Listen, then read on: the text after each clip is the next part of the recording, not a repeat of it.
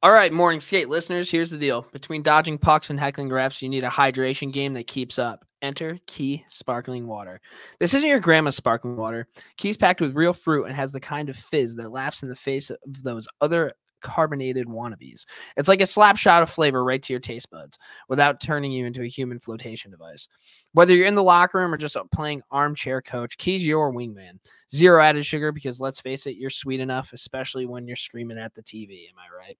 Need a refresh? Skate over to keysparklingwater.com and save 20% off by using code TMS24. You can also find Key on Amazon, or if you're local to the Saratoga area, at BurgerFi, Franklin Market, Fat Paulie's, and Capital Roots. That's Key Sparkling Water. Phone, wallet, Key. Check us out again. TMS24 saves you 20% off. The countdown going on right now. Morrow up to Schultz. 5 seconds left in the game. Do you believe in miracles?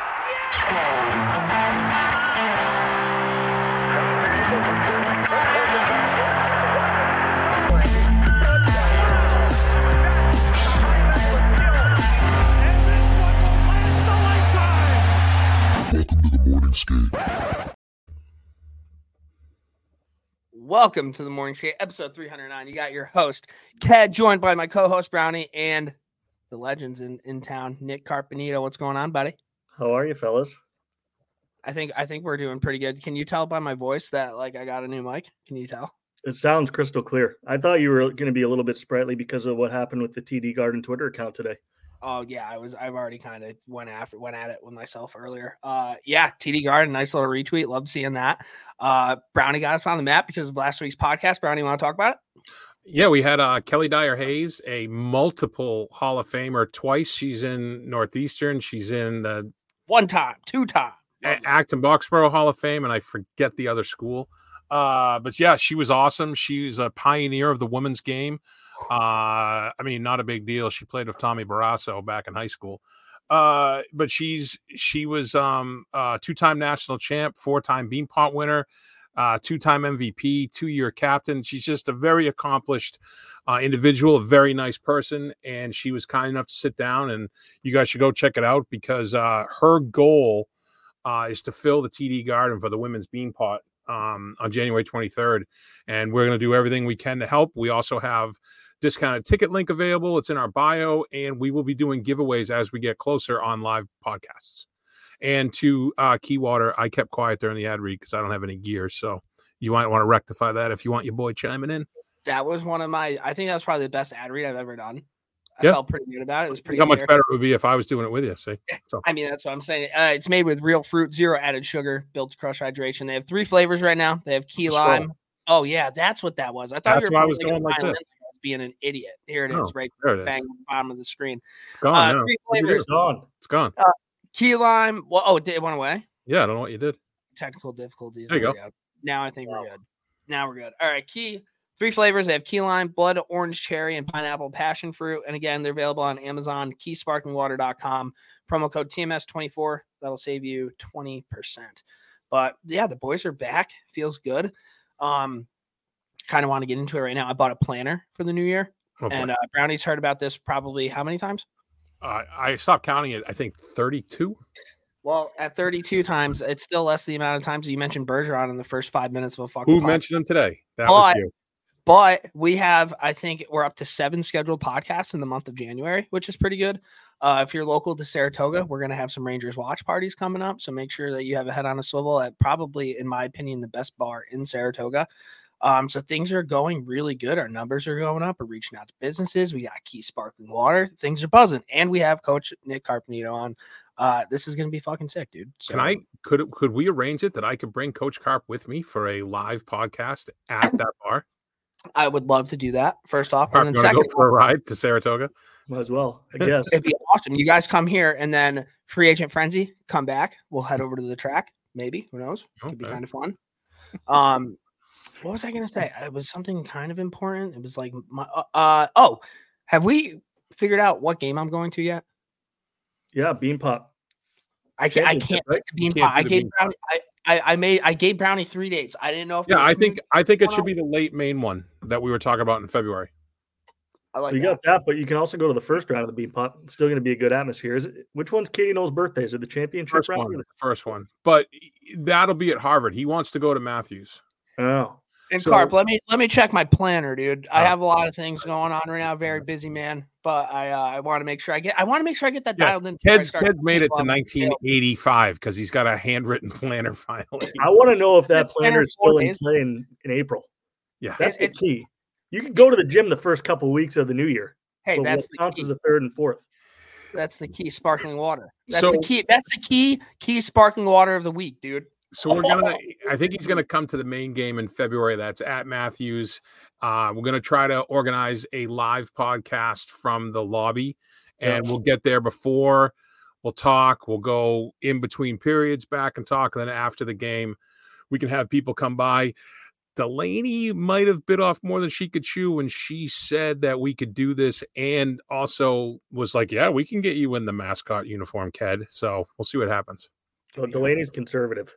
You're probably getting that and more. Oh, excellent. Yeah, excellent. Don't blow up her spot. I mean, she might want to target. Oh, I wasn't. I was saying she's smart. She is very smart. Yeah. Very smart, very nice. We're very thankful for Delaney and all she does for us. Yeah, she's awesome. That special guest, Delaney 300th podcast. That's right. That's right. Let's just kind of got into. We have a lot of hockey to talk about. We have a lot. Let's hammer the music. Hi, this is Mea Culpa, and I'm here to introduce the Morning Skates Mea Culpas with Kat and Brownie. All right. So the person we couldn't think of, the head coach of Minnesota Wild, is John Hines. I mean, that's like the most forgettable coach in the NHL, so that makes sense. All right, fair. Yep. The Charlie Sheen, Emilio Estevez movie that I couldn't think of was called Men at Work. It's from 1990 with a Rotten Tomato score of 32%. Is that good? 32%? That's the thing. Is Rotten Tomatoes like legit? Because I feel like I have no idea. I never pay attention to it. It just was there when I looked it up. Okay. The guy who hit Biden's motorcade having a tough day was 46-year-old James Cooper of Wilmington, Delaware. He not only hit it, but he hit a park van and then tried to flee the scene through a closed-off intersection and road. Like, they close off the road, like, well around all the president's motorcades, and this numbnuts hit a parked car and then tried to flee. I mean, he's lucky he didn't get shot. Yep, he found the scene. He found some area. Yep. So this is a mea culpa on a mea culpa. You remember when I talked about Rob Ray kissing his stick prior to scoring that goal? Yes. It was actually Brad May who deked Ray Bork and Andy Moog, which is not too shabby, to score the goal in Game 4, and that led to Rick Jenneret's famous Mayday call. So that was a bad miss on my part. Ray Bork. Yep. Growing up, he looked up to Adam Fox, modeled his game after him. Right? Oh my God. Yep. That was a terrible miss. Yeah, well, Brad May and Rob Ray, it was always confusing back then. Ray and May, I'm okay. I know. Well, whatever. All right, and then funeral wishes. So my wife was like, "You have to tell Ked this," and I was gonna tell you, but I figured I'd do it on the podcast once I knew Carp was coming on. So we talked about what I went through with the heart and everything. The night before we were going in, I said to Lori, I'm like, "Hey, if I don't make it, I have a list of demands." She's like, "Demands?" I'm like, "Wishes." Then it just felt like demands was the right word, but she said it wasn't. Okay. So this is what I was hoping to have happen if I didn't make it. I wanted G Love to play the funeral. Didn't have to. I wanted to be a celebration of life. I didn't want it to be somber. So G Love and Special Sauce. I was hoping they would come down. Carp, do you know who that is? G Love and Special Sauce. Oh yeah, big time. I was a big jam band guy back in the day. That's it, buddy. Yeah. I wanted Judy Gold, the comedian, to do my eulogy. Okay. I wanted Patrice Bergeron to get up there and say a few words because I thought that would be nice. And I wanted some of my ashes scattered over the reef in Key West. And then the last thing is Coach Carp. I wasn't going to get a patch. There's no way I would be able to get a patch on the Bruins jersey, but a patch on the Huskies jersey would have been kind of nice. So. Yeah, you can split the difference. See if we can do PWHL Boston. See if you behave yourself tonight. That'd be sick. Well, I'm going to the game tonight with Alistair Poppycock, so that should be fun. Or they don't even have a name yet. Maybe if you go sooner rather than later, it could be the PWHL Boston Brownies. That'd be all right. So yeah, so that's it for mea culpas. Not bad. I heard a lot of words with the funeral wishes, and not one word of those was Ked. So we're gonna move on. And in the news.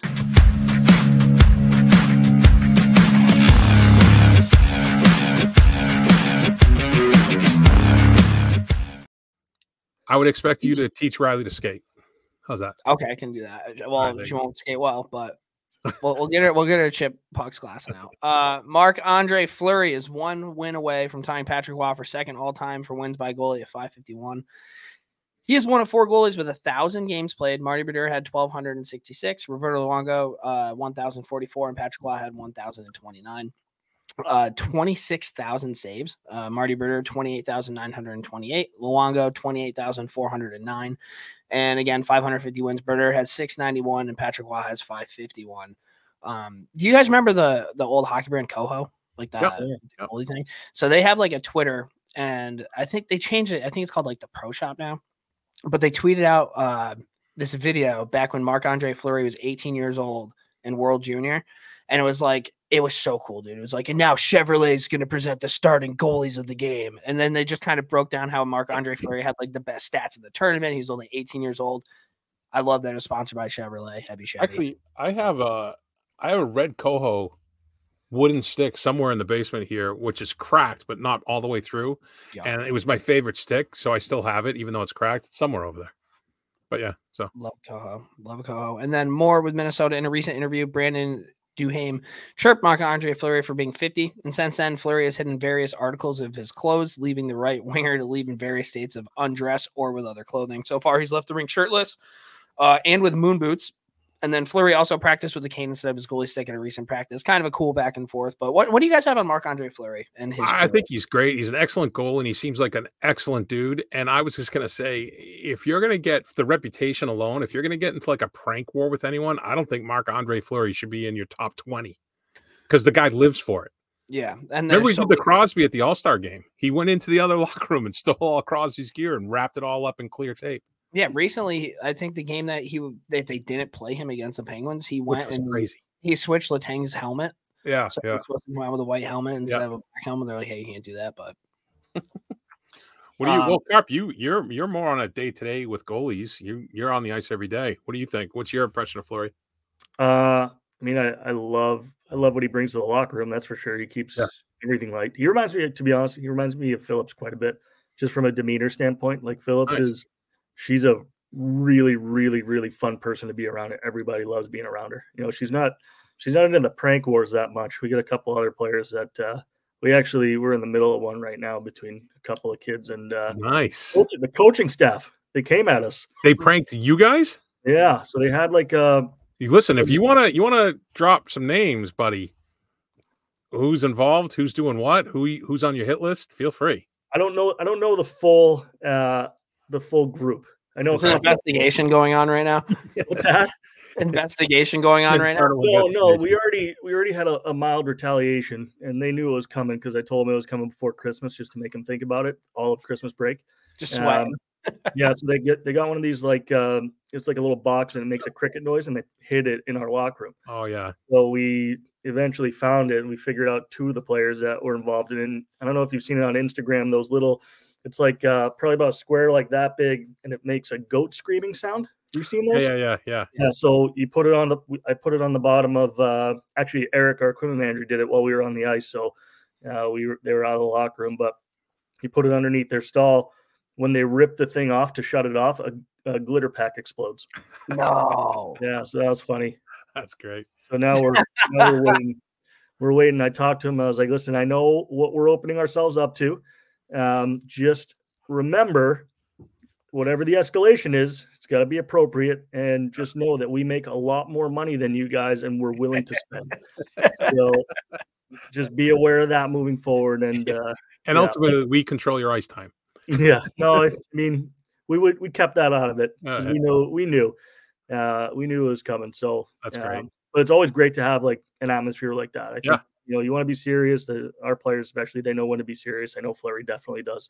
But you always want to have a fun atmosphere because it can be a grind, especially midway through the season, towards the end of the regular season. One of like the original pranks that the Morning Skate had is Hal created an alias. I think it was Tommy from Carolina or something like that. It was back when the Rangers were battling the Hurricanes, and he tweeted at me every day for like, I don't know, a month. And I would text him and be like, this guy's fucking crazy, dude. He's like, yeah, that's wild. Then finally one day he's like, yeah, it's me. So every once in a while he comes back with it. I think he still has the logins, but Meek Zibanejad's wife shared a post on Instagram that showed an ornament in their tree that had a picture of Zibanejad and Chris Kreider embracing after a goal. She captioned the pic with "Found my husband's boyfriend in our tree." Cool. Hey, listen, they seem very happy together, and yeah, they make out pretty much every time they get off the ice. So I'm not going to yuck someone else's yum. Okay, yucking yums, dude. Love that. Pittsburgh, we mentioned Chris Letang. So last week versus Islanders, he recorded 5 assists in a single period and became the first NHL defenseman in history to do so. He also became the first Penguin player in history at any position to have 5 assists in a period, and then the first player in NHL history to record 6 assists in under 30 minutes, 19 minutes and 33 seconds. Wayne Gretzky recorded 6 assists in 30 minutes and 17 seconds back in 1980. Pittsburgh won that game 7-0. And to just kind of go along with their back end with an assist on Sidney Crosby's third period goal, Erik Karlsson has become the 8th fastest defenseman in NHL history to record 600 career assists in his 954th career game. So a couple of legends on the blue line there for Pittsburgh. I'm pretty sure Brownie's not a fan of either. Brownie's not a big defenseman type. No, I like Letang. I like Letang's game. He plays solid. He'll play physical. I can't stand Erik Karlsson's. I mean, Erik Karlsson packs snooze during games, so he's grown on me a little bit. He's got the sleeve tattoos, dude. Hammer of a shot. Both right-handed shots, too, right? Letang and Karlsson, pretty sure. I feel good about that. Don't know. I feel good about that. But possible yeah. Manitoba. No, I wouldn't even write it down. I feel that. All right, well. But yeah, a couple legends on the back end there for Pittsburgh. Unfortunately, their season really hasn't gone quite what I think that they thought it was going to go like so far. But like I said, literally ever since this podcast started, if Sidney Crosby's on your team, you got a shot. So I would never count him out. Fair. Oh boy, your Boston Bruins, Jacob Lacko. Yep. Yeah. And Jeremy Swayman got stuck in an elevator at Kevin Shattenkirk's building when Shattenkirk invited the duo over for Christmas dinner. This is one of my biggest fears. This is your nightmare. I saw you wrote. One of them, dude. I would terrified. Why? Because I don't like heights, and I'm assuming I'd probably be on like the 9th floor, and I can't see what's really going on. And if that falls, there ain't no way this frame's making it through. All you have to do when the elevator is about to tell me how to survive a 9th floor elevator drop. Yeah, that's it. I'm on that's how it works. If Coyote Roadrunner has taught me anything, is that all you have to do? Our players jam themselves in elevators when we get to hotels. I have to wait. They jam themselves in there, and that's the only thing I can think of. This thing's going to stop because 5-6 years ago they used to jump in the elevator. Yeah, got stuck one time. So when I was at UMass way back when, I don't know if this is still allowed. In the towers, you could climb out on top of the elevators, and you could hop from one elevator to the other in the 22 floor towers. Yeah, I'm guessing it's not still allowed. Well, it wasn't allowed then, but you had access. If there's any more than 4 people on an elevator, I don't think I get in that elevator. Yeah.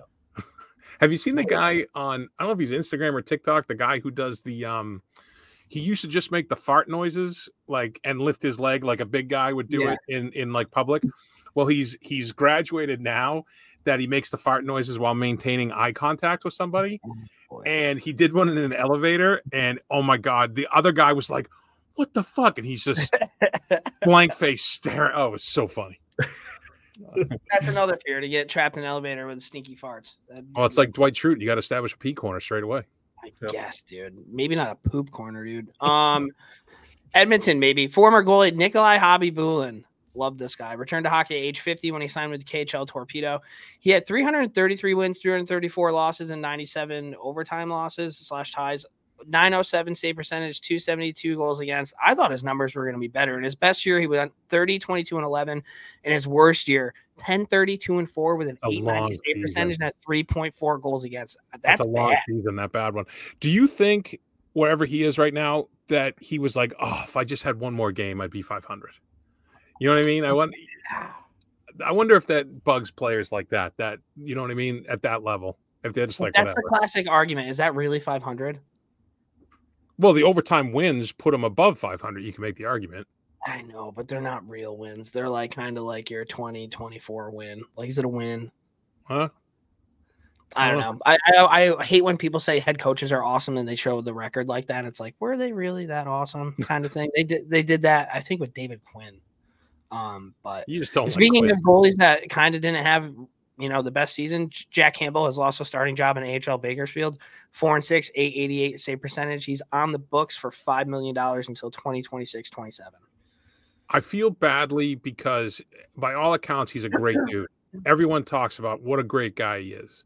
So I feel badly what he's going through. But the plus side, he's got $5 million for the 2 more years, so he's going to be fine. Yeah, you can't really feel bad for somebody making that much money, right? It's hard to, for sure. Yeah. No. Did you guys see Edmonton? Did you guys see McDavid yesterday? Yeah, behind the back, no look. Yeah. What do you get? What, 5 points? 4 points? Yeah, I think he factored in every goal, right? It was unbelievable. I think it was like 2 months ago, he was 53rd in the league in points. A month ago, he was like 12th, and now he's 3rd. He's 3rd. Like, it's not a battery charger. Getting ready. Unbelievable. So good. What he's been doing. Carp, you mentioned PWHL earlier. All 6 teams face off they're going to face off first 3 games of the new year. New York at Toronto was on the 1st. Montreal, Ottawa was the 2nd, and Minnesota at Boston tonight. Back in November, the PWHL stated their goal was to have most games available on linear television and every game available to stream. And it's slowly coming together with CBC, TSN, and RDS and Sportsnet carrying the games in Canada, with MSG Networks and NESN carrying the games in the U.S. Also, PWHL Toronto sold out every home game for the upcoming season. They instituted a few rules. I saw that a shorthanded goal ends the power play, and points are 3 for regulation win, 2 for an overtime win, or 1 for a shootout. Or a shootout, and 1 for an overtime or shootout loss. The doesn't a shorthanded goal? Oh no, it's not.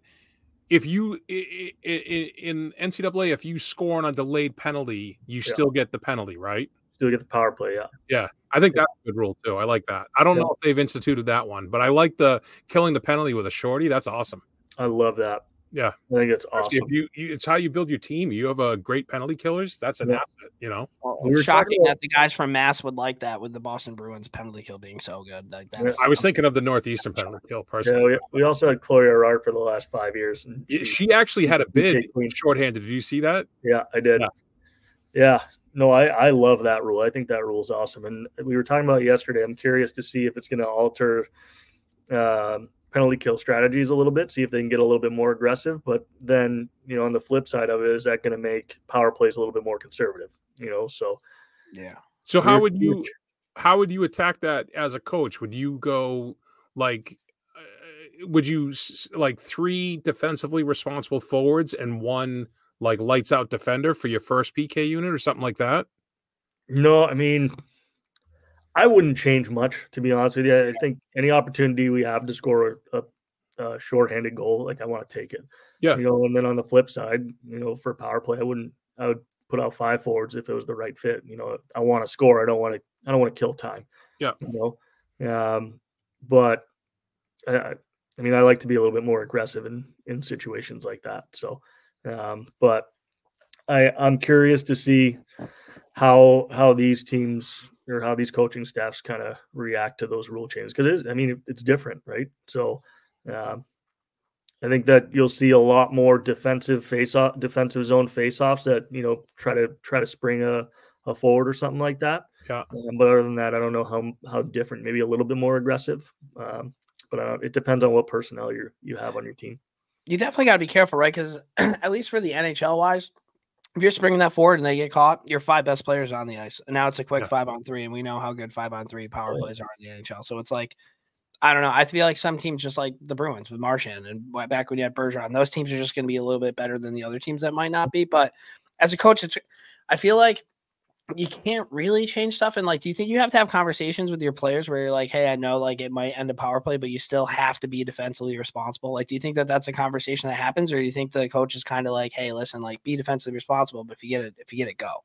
I think those conversations always happen. It's situational too. If you're down a goal, sometimes you just got any opportunity you have, anytime you get possession of the puck, take a risk. Everything's pretty risk reward oriented in hockey, so it really depends on what the situation in the game is at that given time. Yeah. Before the tying goal, was it Noel that had a shorthanded breakaway?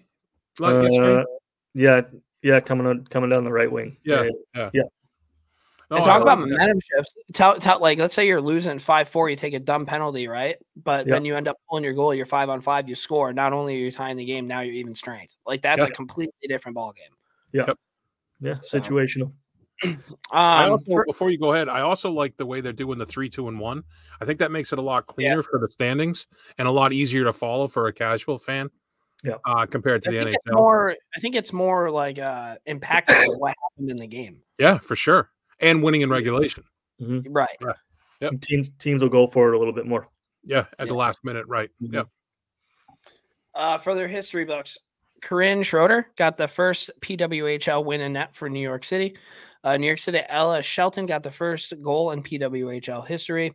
New York City, Alex Carpenter, 1, 1, and 2, and NU's own Chloe Ward, 2, and 2, 2 assists, registered for first multi-point games in league history.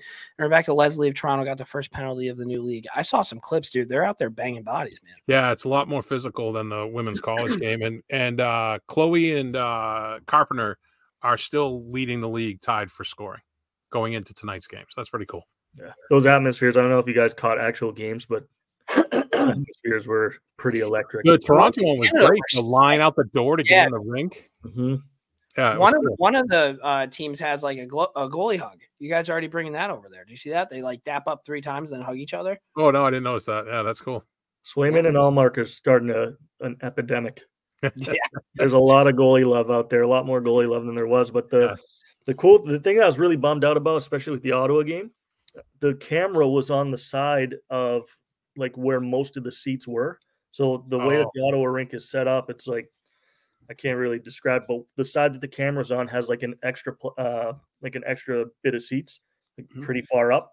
And I wish that they had the camera on the other side so they could show like how jammed that section was.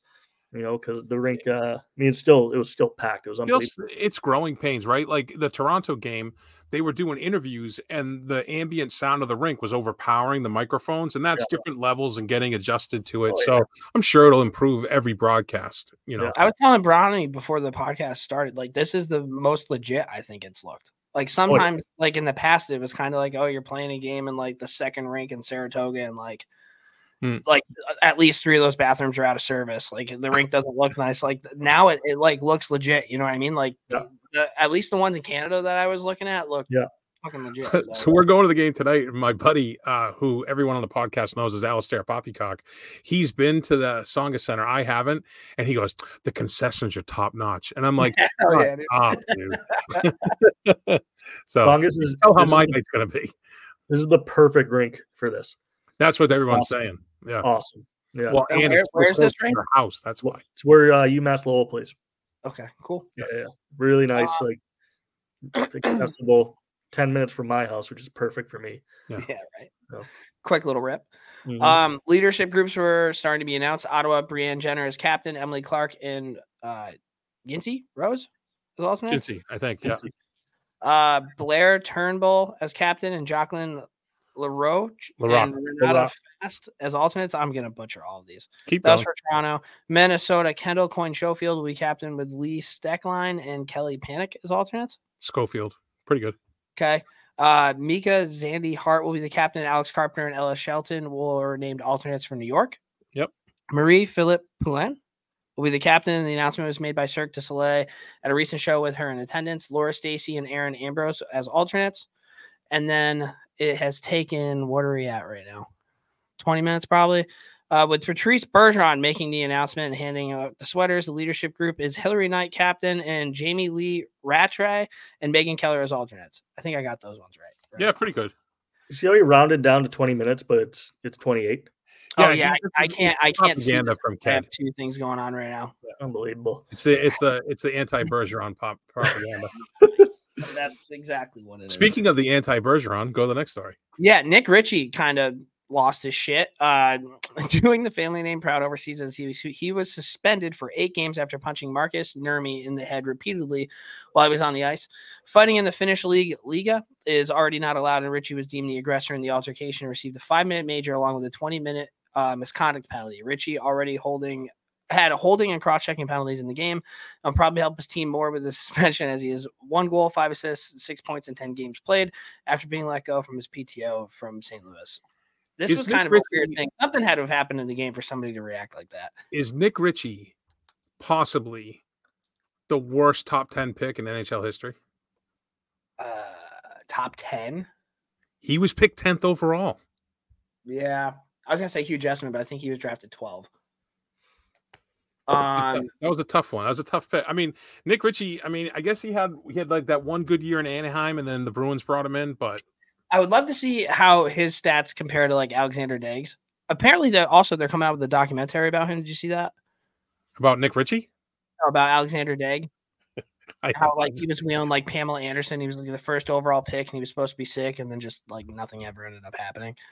But yeah, Nick Ritchie kind of losing his shit there. He got 8. What is he got? 8 games. Yeah, he got 8 games for that. Tough look. I don't know if we updated the doc. I'm just gonna go for it now. Did you see the Ryan Hartman Cole Perfetti thing? Mm-mm.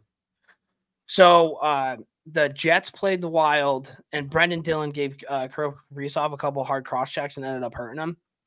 So at a face-off, Hartman just high-sticked Cole Perfetti directly in the face. I did see that, yeah. Perfetti was like, yeah, like he told me he was going to do it, and I'm mic'd up like they have it. And he ended up only getting fined and not even suspended. So my question for you is, Nick Ritchie got 8 games for kind of like mugging somebody, but Ryan Hartman just took his stick and just slashed somebody in the face. He's been suspended, I think, 3 times, fined 6 times, got fined again.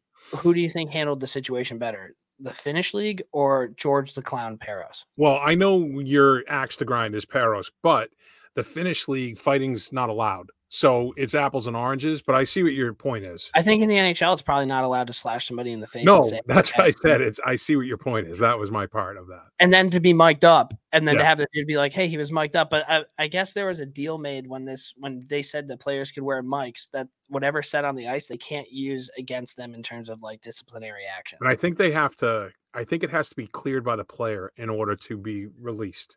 I would probably pay $500 to $1,000, like if I really, really saved my money and shit, if I could just see 1 year of everybody mic'd up in the NHL to see what they would say.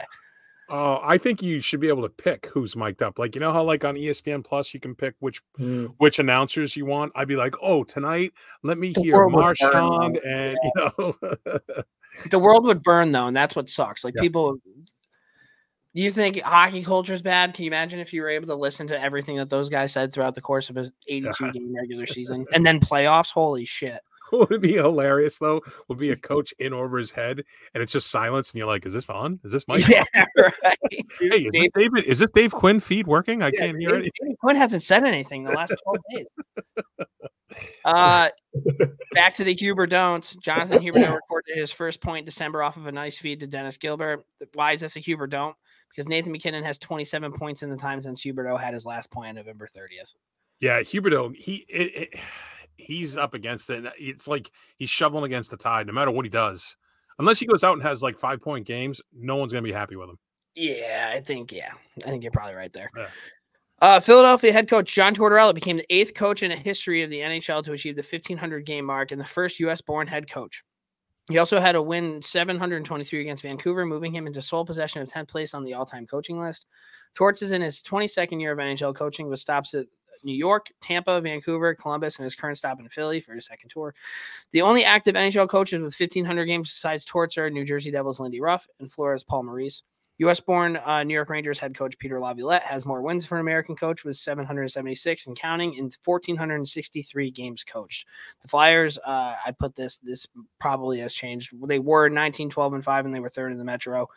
Connecting's got 31 points, 17 goals. Travis Sanheim, 21 assists. Garnet Hathaway, 58. Pims, Nick Seeler's leading at plus 14. So I love letting Garnet Hathaway off the leash in Philly. This is a Torts-friendly podcast. Love this fucking guy. I just love how old school he is, and he's like the only person that I've ever seen that doesn't change with the time, and he still just is effective, which is weird. Like normally you have to, but he just refuses to do that. Like, and you can still see that in his interviews. I'm sure some of the things has probably changed a little bit, but I just love like how he is Torts without a doubt, and you never even have to question it. I think that there players in the NHL fall into 2 categories that have played for him. Either I don't think there's a lot of gray. I think you either love him or you hate him. Yeah, I don't either think you're tough enough to players play are for like, him or he's okay, you know, but either guys love him or they hate him. It was great. His interview after that game, he's like, I'd rather be in the room with the fellas or something to that effect. He's like, so we done here? And he just walked away. Yeah, it was pretty good. Cool. They wanted him to do a speech, and he's like, no. And he turned around and he goes, that was a great fucking game, and then left. Like, that's all he cares about. I love him. Do you like him, Carp? I love him. I obviously like I don't know him personally by any means, but every story I've ever heard of him, the way he is with like the media and stuff is completely different than the way he is, with the players. And they always say that there's nobody that's going to fight for his players more than that guy. He isn't Taze his dad, right? Is his assistant still? Yeah.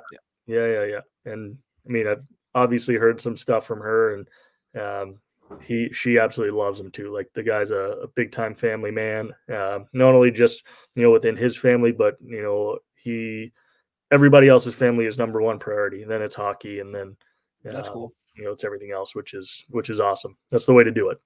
It is, and it's cool because you definitely see like every once in a while you see, hockey's a business, and like there's some really shitty stories that come up with like general managers, head coaches, and stuff. But it's nice to see that, even though some people say he's too tough on his players, or whatever, he just really gives a shit, which is nice. So yeah.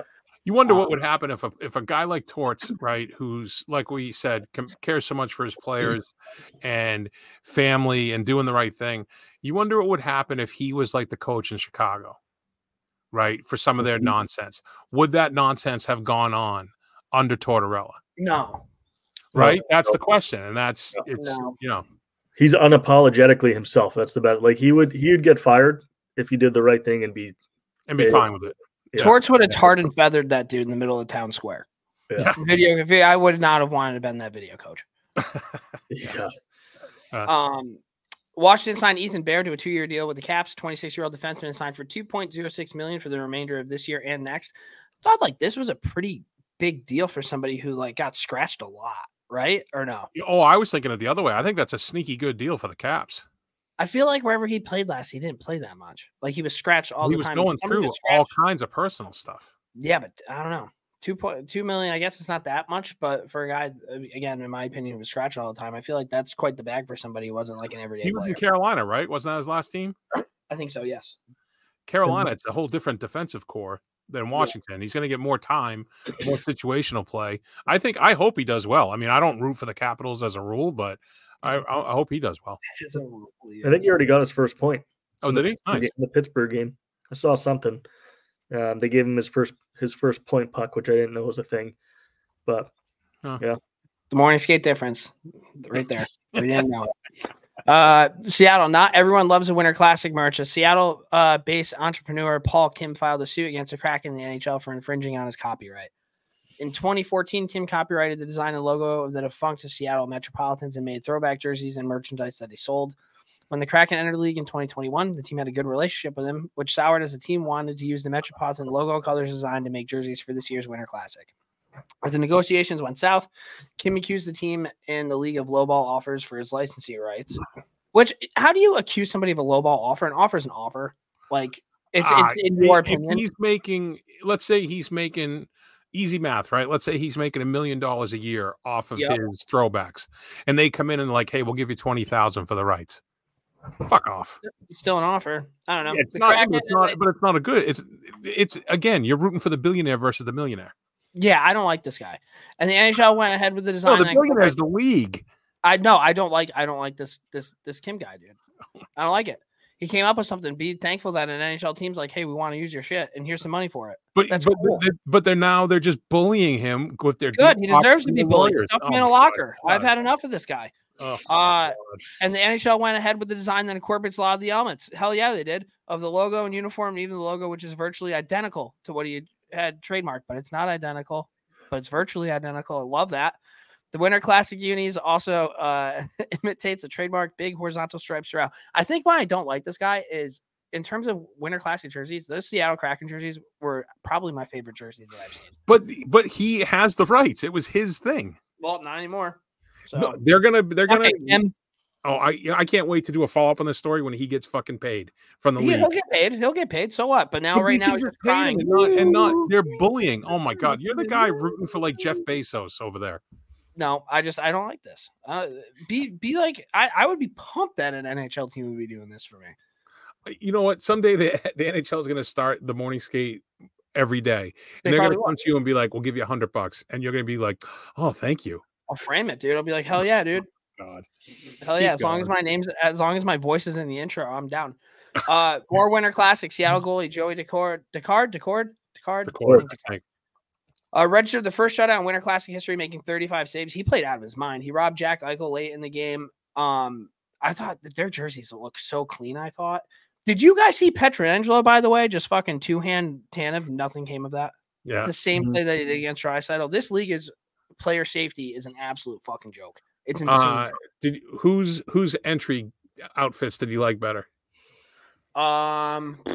Seattle came as the Fishermen, and Vegas came as the Elvises. I don't know, man. Probably the Fisherman, I guess. Oh, I like the Elvis. I thought that was hilarious. And then they lost, so you'll never see it again. But I thought it was funny. Mm-hmm. Yeah, it was. It's all about humor for me. If it's funny, I'm all for it. I saw that they were like throwing, like the players would walk to the rink and they were like throwing fish. That's what they do after goals. They, instead of giving out a hockey stick, they do like at the end of the game for the 3 stars, they have this like a salmon, like a stuffed animal, like I don't know, 2-3 feet long, and they spin it into the crowd instead of giving out. Those weren't real fish. No, those weren't real.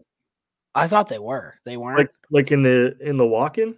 Oh, yeah. I don't know. I didn't see the walk-in. Yeah, those look pretty real. They were real. They were heavy, dude. They were heavy fish, dude. They looked legit. That seems like a liability. Like, if you were the dude throwing the fish, like, is there a player on the Kraken that you might let go a little bit too early or a little bit too late and maybe hit him inside the head? Is there a player that you do that with or no? Wait. The players were throwing the fish? No, the players were walking into the rink. Yeah, they were walking into the rink. And there was like 5 feet in between. So as they would walk by, somebody would throw the fish. So like Pike Street Market, they were throwing it over the heads. Yeah. All right, I missed the whole thing. Gotcha. Is there a player on the Kraken that you'd be like, oh shit, dude, my bad? I'd have to think about it. I don't really dislike anybody on the Kraken. Yeah, I don't think I dislike anyone on the Kraken either. Is Ryan Donato still there? Oh, I would smoke Ryan Donato. I don't know if he's on the Kraken though. That's a good call. Oh, he's in Chicago now, I think. The poor man's Jimmy VC. That might be the meanest thing you've ever said. It's true, dude. Right? 100%. Oh, that was a twofer right there. You got them both. Colorado. This was wild. Avs color analyst Mark Rycroft took a sip of what he believed to be water during a recent Colorado game. Unfortunately, it turned out to be a spitter of his broadcast partner, play-by-play Mark Moser. He immediately ripped off his headphones, washes out his mouth, spitting the entire time. Video happened a few weeks ago, but Altitude TV's Vic Lombardo released it as a Christmas gift to the fans.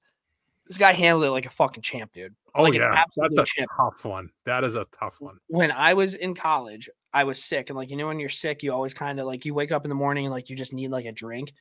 You know those dark Arnold Palmer bottles? Yeah. Mm-hmm. I woke up one morning. I was like, I want to do it. Three big gugs. It was a spitter. I went to the bathroom, got in the shower, threw up for probably a half hour. This was on a Tuesday. I didn't go back to class until the next week. I took a personal week. I needed that for my mental stat, and that was my own spitter. I can't imagine drinking somebody else's spitter. Like, that just adds another element to that. And dude, you couldn't even really tell that he did it. What a pro! Yeah. Absolute pro. Speaking of pro, Nathan MacKinnon became the first Avs player in history to have a 4-goal game when he torched Ottawa for 4 goals, 1 assist, 5 points, and a 6-1 win. 19 goals, 39 assists, 58 points. I feel like he's like the most underrated superstar in the league. Like, you know, he's good, but it's always McDavid. It's always Matthews. It's always Crosby. McKinnon's never the number one there, ever. Yeah. And somebody mentioned, like, dude, if you have a team and, like, you could pick between, okay, so if you're Colorado and you can have either McKinnon or McDavid, are you giving up McKinnon for McDavid? Yeah. Yeah. You are 100%. Yeah. I don't know, dude. Yeah. Dude, he's a bull, man. He's already won a cup. Yeah, he's a bull, but you still take McDavid. It's not saying he's a bad player, but McDavid's. I'll tell you this: I would take McKinnon over Matthews. Oh yeah, yeah. Who, by the way, Matthews is on a pace to score more goals than Ovechkin. Did you see this? Well, Ovechkin's not going to make it. So, oh my God, how poetic would it be if at the end of Austin Matthews' career, on Patrice Bergeron night in Boston, he scores a goal to break Gretzky's record. And don't you know it? Morning Skate's taken off so big that I got you glass seats for this game. Would that not be unbelievable? Not only glass seats, but we're so big that you dropped the ceremonial puck drop. It'd be incredible. I dropped the ceremonial puck and Sucker Matthews right there, right there on the carpet. The puck at him. Okay, here's the question: do you think, gun to your head, is Matthews a Leaf his whole career? No. Both of you know? Okay. Yeah, I don't think so. I think he's going to be a desert dog at the end of this contract. Okay. I think Because if he they're not doesn't going to be able to pay all these guys, and Nylander said he doesn't want to go anywhere. So saw someone's the going to have reports to go. Nylander's getting $11.25 million a year. He's proved it, dude. Talk about fucking showing up and like playing for And that contract, dude. He shows up in the playoffs where none of the other Would guys. you rather have Nylander or Marner? Nylander. Yeah, probably right now. If you asked me At 2 this years ago, moment. I'd probably say Marner. Yep. The Devils won't be told what they can or can't wear. In a workaround to the NHL ban on players wearing Pride jerseys during warm-ups, the entire roster wore custom jerseys on their walk into the arena. The jerseys were designed by local artist Catherine Kennedy, who reimagined the club crest in an abstract way featuring the colors of the Pride flag.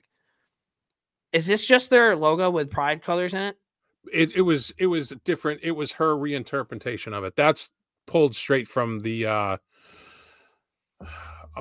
the NHLPA statement. Press release or whatever. Yeah. The players wore them during player arrivals for the annual Pride Night and will auction them off with proceeds going to, oh boy, Hyacinth, I think. Sure. New Jersey's largest and first HIV/AIDS service provider. Can I tell you something? Growing up, I would always try to I'm a terrible drawer. Like I'm so bad at drawing stuff. The only thing I can draw is You mean you're a bad artist? Yeah, sure. Drawer is probably not the right word. Not a good talker. Luckily, this is an audio medium, but keep going. I can do like a race car, but that's about it. But I would try to do NHL logos, and I had buddies that could crush the New Jersey Devils logo. I could never draw New Jersey Devils logo correctly. It would always look so fucking bad. If you get a chance this week, try to do one. Okay. If you could do a race car, you could do Detroit. It's a wheel. Yeah, dude. I probably could the do Bruins one's hard. The Bruins one's very hard. Yeah, ruler and a protractor. You're good with that. Well, yeah, but that's math. At that dude, point. I can't remember the last time I saw a protractor in real life. I don't even know if I remember what they look like. Is a protractor? Is that no? That's a compass. What is a protractor? Protractor's the one with right the. You have one? It's like the. It's a curved ruler. No. It's the half moon Yeah, it's like the thing where you can put it in the middle and hook it up. I thought that's a compass. No. Is it a compass? Oh, it might be. It could be. I have a ruler, but no protractor. Interesting. Okay. Continue. Good on the Devils. Good on the players to do that. Love that. Connor Bedard, Trevor Zegras both hit mission goals on the same night within a few hours of each other. After the game, Bedard said he received a text from Zegras offering the congratulations. This was cool. Zegras was challenged by Anaheim ringside reporter to hit. Hold on, I have her name. Gift. I have her name. Yeah, we do. Allison Lozoft was the Anaheim ringside reporter that asked Zegras. I want to make sure I give him credit. That's crazy. And then he went out and did it. Yeah. And I will say Zegras's was at maybe not full speed. Maybe not full speed for him, but definitely faster than I could go. But he didn't look like he slowed down much at all. It was like an inverted mission. It was pretty sweet. Somebody last night did like the Zegras pass over the net, but it just went to somebody on the other team. Yeah. I will say this, both Chicago and Anaheim lost those games. Yeah. I mean, dude, Bedard, if you're a Blackhawks fan, obviously your year isn't going well, but you gotta be fucking pumped that this kid's on your team, right? Oh God, yeah. This is what I thought Lafreniere was gonna be. This is what I thought Capo Caco was gonna be. It's gotta be so cool to actually get one of those.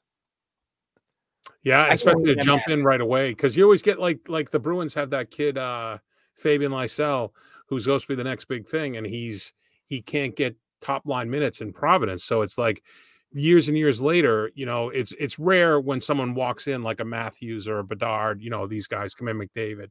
Yeah, I mean the Rangers literally have never had one of those in our lifetime. Chris Kreider's third all time in goals, and he is not at all a Connor Bedard or a Nathan McKinnon or a McDavid. It's crazy how some Adam teams Fox, get those dude. players. Yeah, but I'm talking forwards. Oh. And thank you for the shout out. You are right. Adam Fox is one of those. Adam Fox walked in and played. But I'm talking actually what's really funny, I posted a Rangers blog the other day. And I scrolled to the bottom, and we had written a blog back when the Rangers got Adam Fox. I don't know if you remember. Oh, really? Yeah, funny. And it was funny reading it, seeing his breakdown of everything. But Toronto, Ilya Samsonov's on waivers. He holds a lowly .862 save percentage, second worst among NHL regulars this season. He surrendered 3 goals or more in 10 of his 15 appearances. So in 2022-23, they had Samsonov, Murray, and Wall. 21-22, they had Campbell, Mrazek. And then before that, they had Anderson. And then before that, they had Bernier.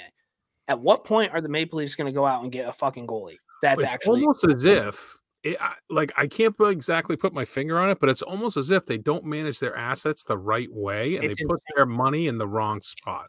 It's wild. It's And you so could, dumb. I haven't looked at Edmonton, but I'm sure Edmonton's is exactly the same as this.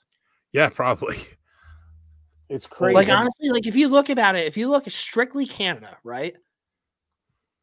The only Canadian team that's had good goaltending over the last, it would be Winnipeg. Yeah, the Jets. Yeah.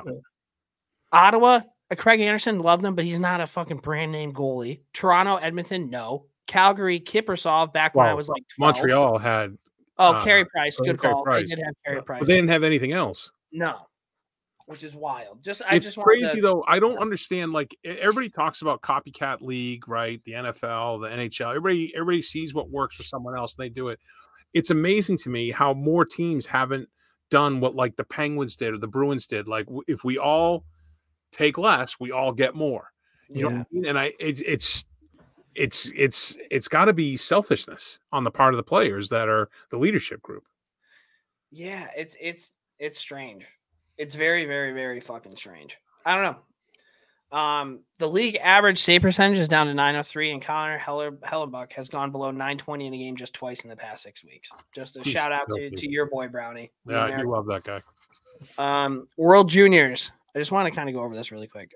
Peter Forsberg, unbeatable record from the 93 World Juniors. He had 31 points in 7 games. Can you imagine that being a draft pick and you watch World Juniors and this dude just putting up how many points is that a game? 4 point something points a game? Holy 4 fuck. point something, yeah. World Hockey Report was talking about how that Macklin Celebrini kid did not play a ton, at least in the first couple games. He ended up kind of playing a little bit more as the tournament went on.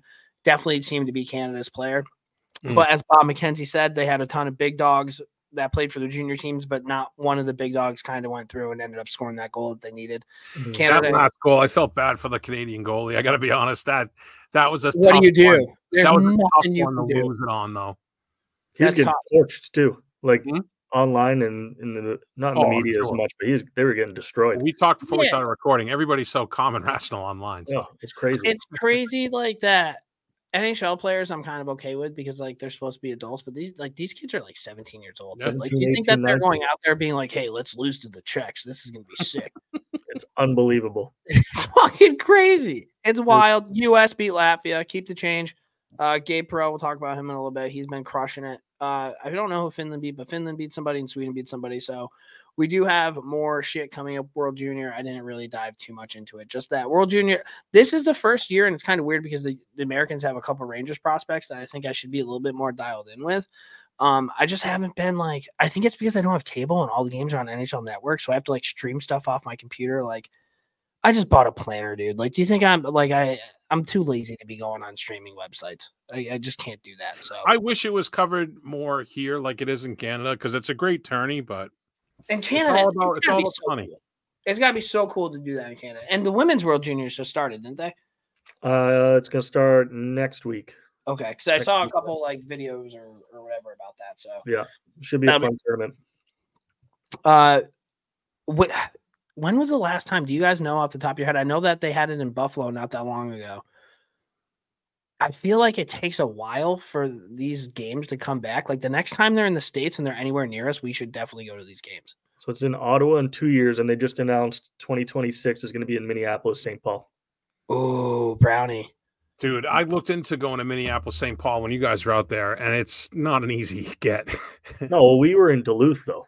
That's way tougher. Minneapolis, St. Paul's easy.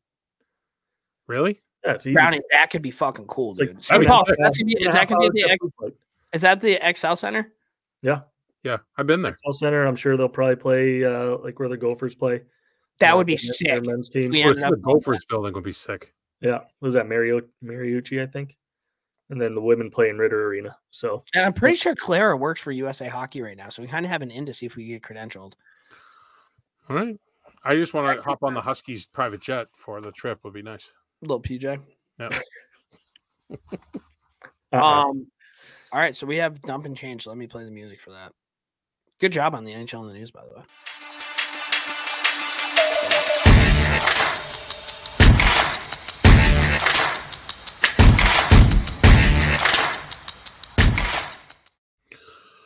Dump and change. I'm going to get this kid's name wrong. Tyler Kuchner, I think.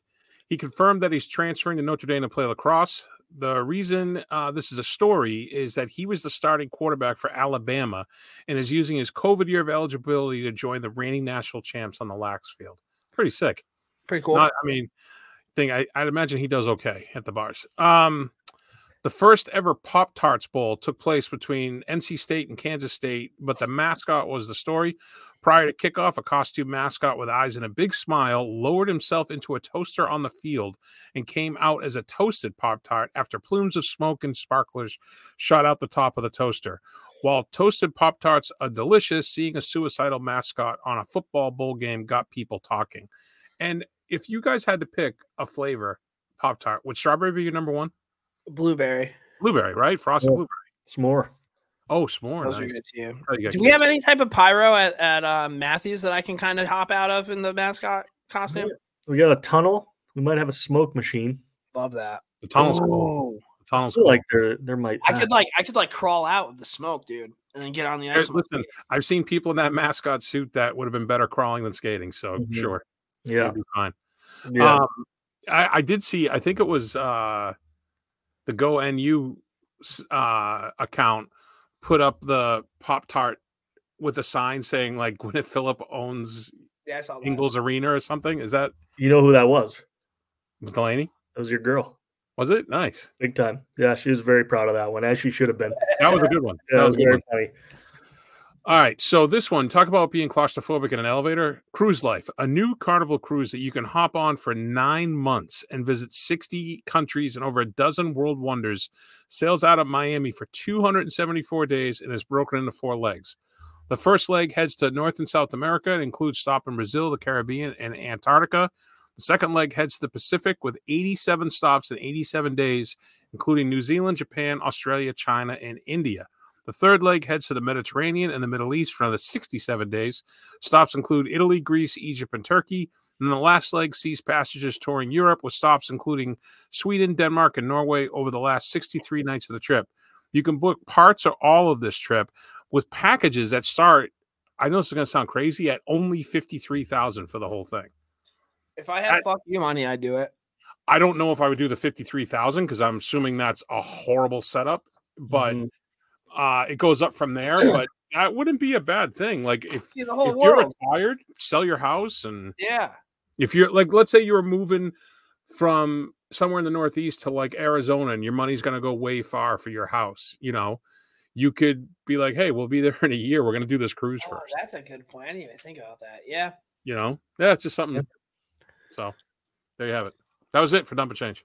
All right. New York Rangers talk.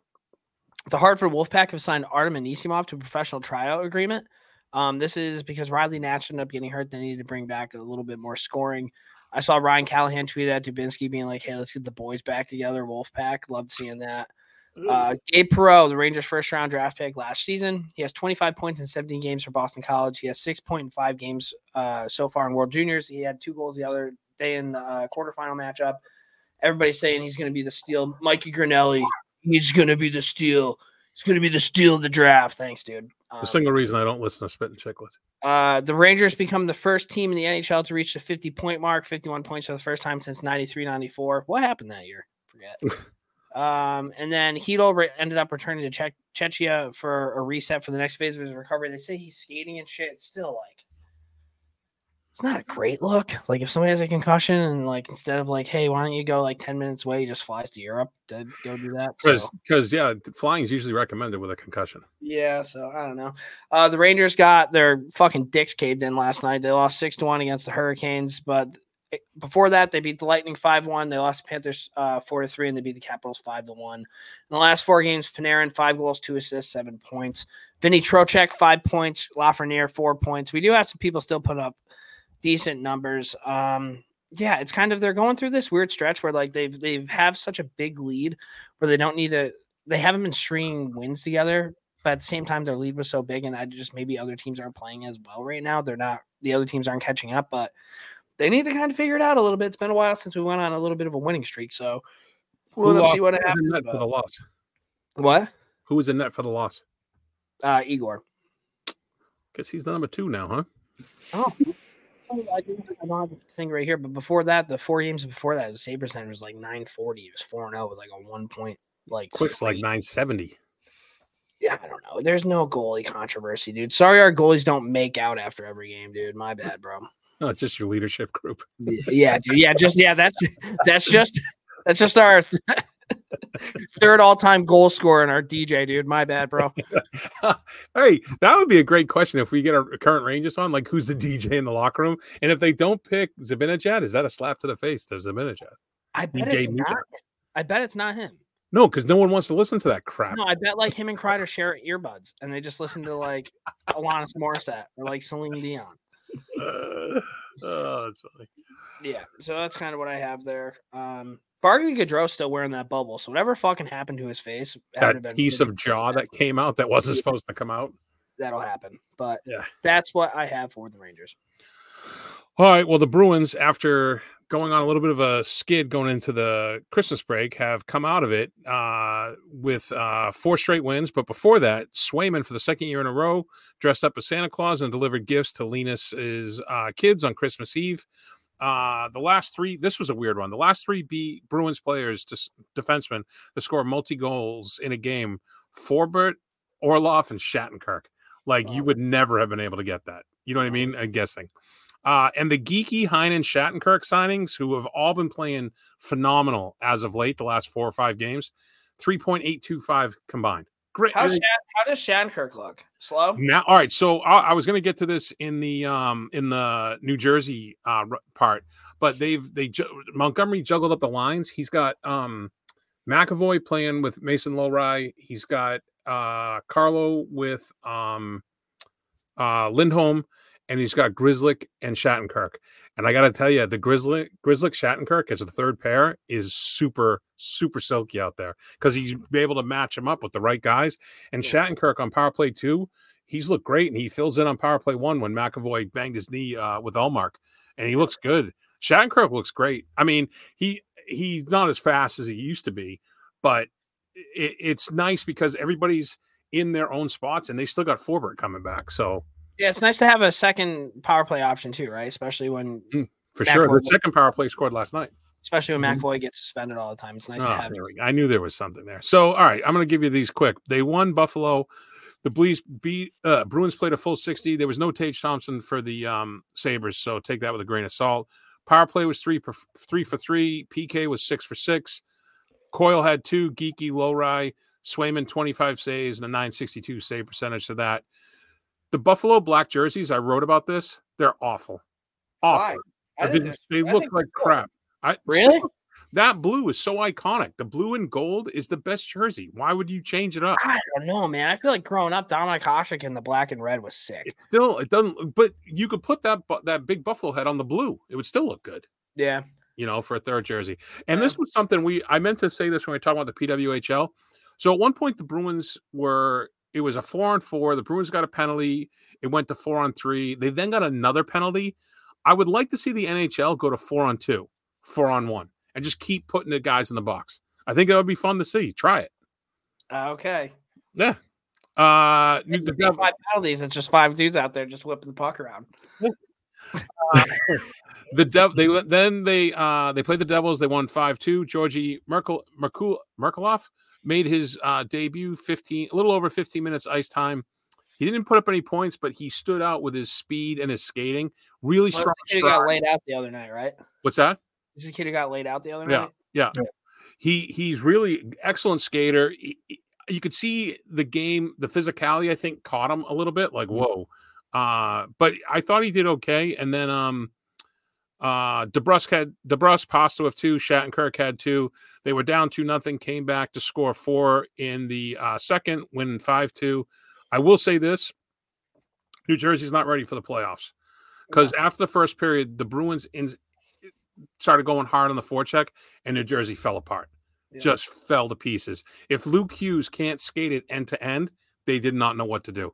Icing. Hate to see it. Yeah, it's a shame. They then went to Detroit, where Merkulov got stapled to the bench in the third. He had less than 9 minutes in ice time. The Bruins were very slow on the back-to-back, but once it got chippy, the Bruins got really engaged. Frederick had 2, Coyle had 1, DeBrusk and Zaka both had empty netters. And I will say this about Freddie.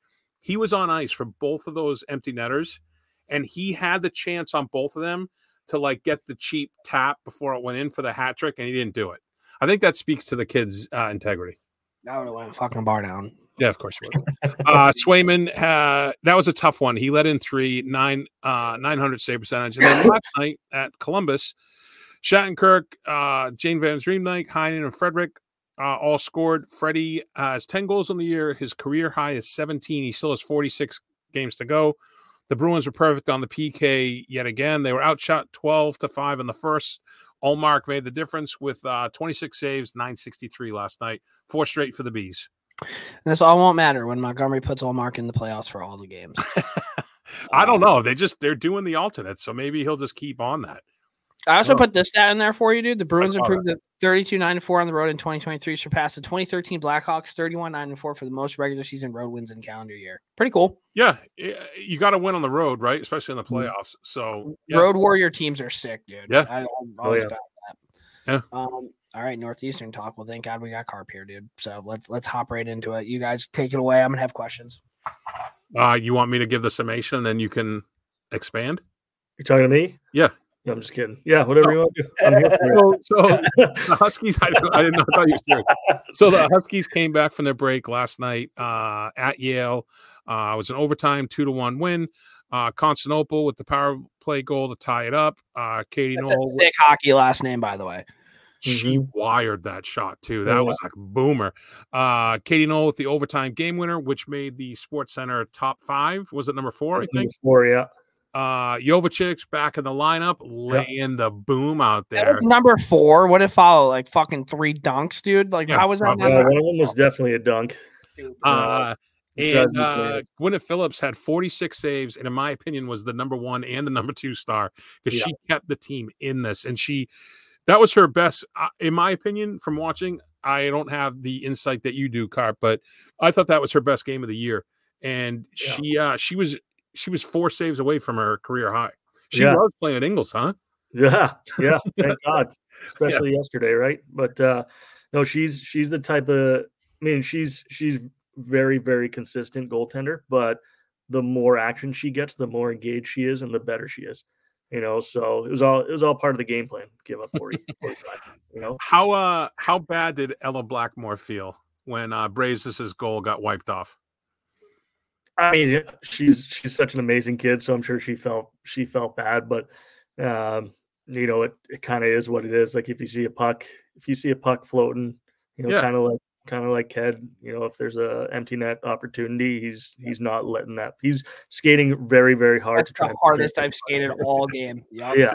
I will say though, I would like the officials to have the capacity to be like, "Hey, Blackmore got a hand on it, but that puck was going no matter what she did. The only way it wouldn't have gone in if she had swatted it out."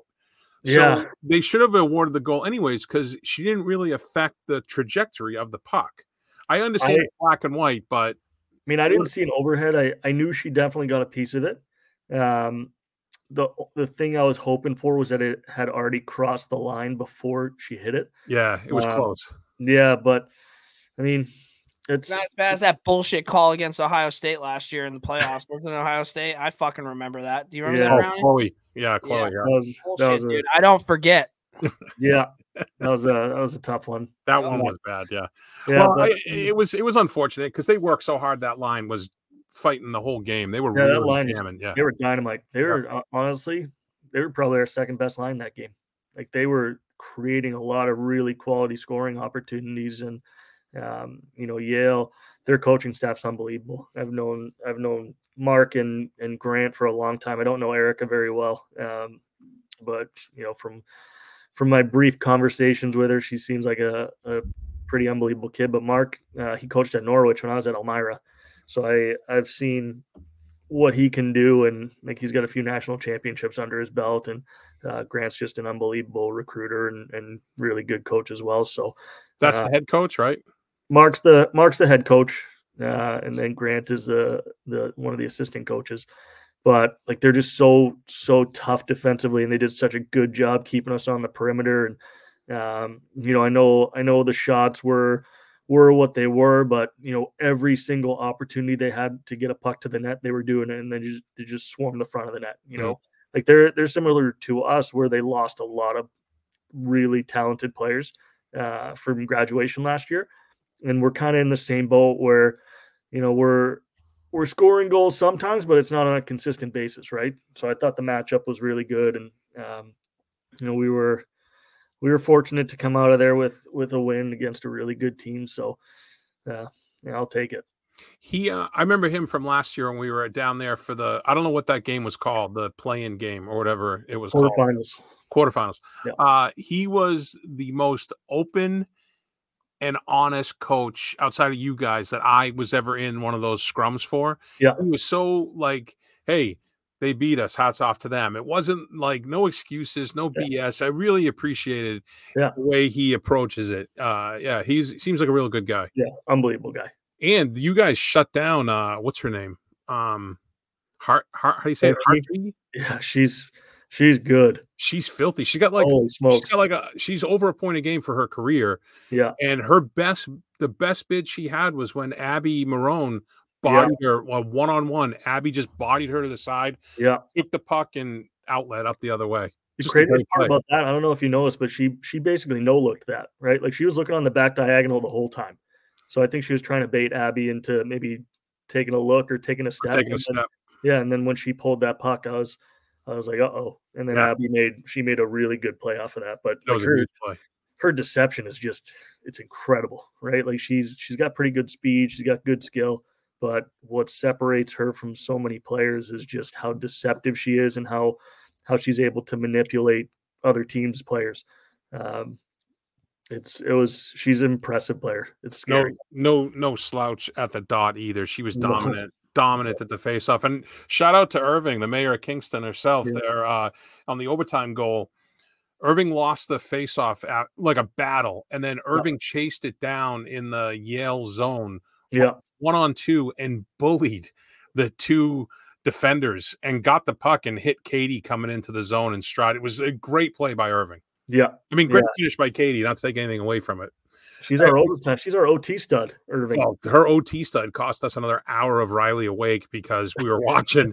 And when Katie scored, she jumped up and she was like dancing around. I'm like, oh, I guess she's not going to bed now. I'm an Irving fan. Irving is a big fan of the Instagram, the Morning Skate Instagram. Yeah, that's what you said. Yeah, that's right. She's unbelievable. She's all in on the Morning Skate, from what I've heard. Where did you guys get pizza from? We got, a few of them got pizza for their post game. Oh, nice. I think it was called Lorenzo's. Yeah. Okay. Yeah, it's really good. So I never knew about the pizza down there, right? It's huge. How great it is until I went down there and I was talking to people in the press box when we were down there last year because I was sitting on the Yale side all by myself like a loser. I was waving a tot across the rink. But I was asking, everybody's telling me these different pizza places. So I roll in like, hey, no big deal. I'm just going to go get a pie, right? Yeah. I pull up and there's like 100 people in line. Where'd you go? Each of these places. I went to the three that are real close together. I don't remember what they're called. Huh. I know I went to Frank Pepe's. Yeah, that's what I was going to ask. And then a couple around there. And it was crazy. I couldn't get a pizza. We ended up getting it at a later date. But I did find out that back in the original days of Frank Pepe, like when he first opened the place, my grandfather had a chicken farm down there, of course, and sold eggs to the original Frank Pepe. Really? Yeah, I found that out. For his dough? Yeah. So you're like a foundation. Your family's like a foundation family. Yeah, pretty much. You're a builder, dude. Yeah, pretty much. I should go on the Pizza Hall of Fame as a builder. Oh, hey guys! 2 hours ago, the TD Garden started following our Instagram. Is that good? That is good. Seriously? That's sick. Cool, dude. Wow. Shout out to follow back. about North. Yeah, follow back about I'm not Northeast. going to play too hard to get there. You know? You're gonna have to probably drop the beginning of the podcast sponsor if you're gonna want to keep them following. We'll tell Hey, you that much. listen, we will dump that Pornhub sponsor if TD Garden wants to get on board. Just let us know. If the Yeah, DMs are open. I'll just start another podcast for that Pornhub spot. Oh my god! Speaking of the TD Garden, Kelly Dyer Hayes podcast is out now. She was a wonderful guest and is very involved with the Beanpot and hashtag Boston Unites. They're trying to fill the rink for the women's Beanpot. So she's unbelievable. She's awesome. She's unbelievable. Like, so you guys go up to Maine on Friday? No, we got Holy Cross Friday. Wait, did I look at the schedule completely wrong? I must have. No, you're just a week off. It's all right. Right. Yeah, we got. It sounds like you need a planner, Brownie. yeah. We got practice tomorrow, just a light pregame skate, and then we'll go down to Holy Cross on Friday. Only game of the weekend, and then 4 practices, and then Friday, Saturday at Maine. We'll go up there. You're at Holy Cross on Friday? I think so. I don't know. All right, it feels right. I might. That's an easier ride for me. Yeah, I'm pretty sure. The Crusaders. Yeah, at Holy Cross, 6 p.m.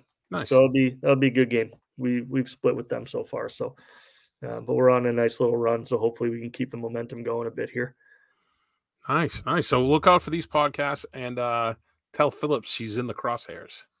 I will. We want Phillips on next. I have a bad track record with goalies, but we're going to try it again. Oh my god. Oh, Brownie. Beer League Roundup. I don't think we have Beer League Roundup this week. No, I still am not cleared to play. I think I'm playing on Tuesday next week, so hopefully we'll have some Beer League to talk about. How grossly out of shape I am. Heroes in Zeros time. Let's do it.